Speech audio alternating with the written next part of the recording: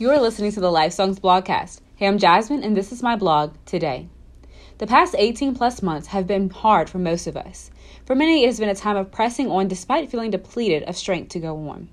As a believer, I know that my true hope comes from Jesus, but sometimes I just want to feel lighter and not feel the heaviness of life circumstances. And for the past 2 weeks, I have felt lighter. I have felt lighter and more joyous in the past 18 plus months. It has actually shocked me, to be honest.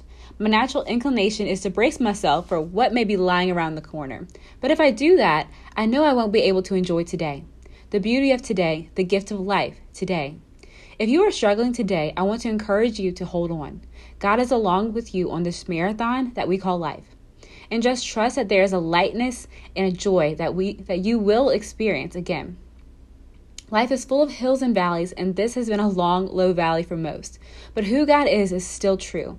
We can trust Him, put our hope in Him, and thank Him for who He is despite our life circumstances. I want to encourage you today to find the joy and lightness of this day with no fear of tomorrow. Weeping may last for a night, but joy comes with the morning. Psalms 30:5.